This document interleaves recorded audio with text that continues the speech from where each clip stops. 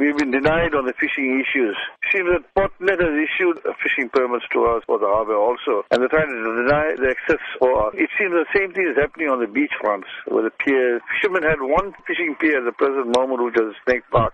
And recently, there was a very heavy corruption in the sea, which was caused by the near cyclone that came through. And I think it was slightly damaged here, then, everywhere. And then finally, they said that they will get it done up and the fishermen will come back to fish. And how has this affected fishermen who fish there all the time? It's already gone to about 4 to 5 months, but they have done nothing about it, and they're not allowing any fishermen to fish. How is a subsistence fisherman going to do a living? How is he going to put food on his table? How is he going to send his children to school? How is he going to pay his fee?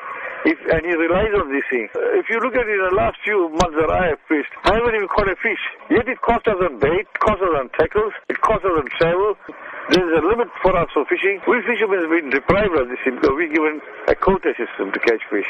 It's costing us more or less more than us going all the time fishing.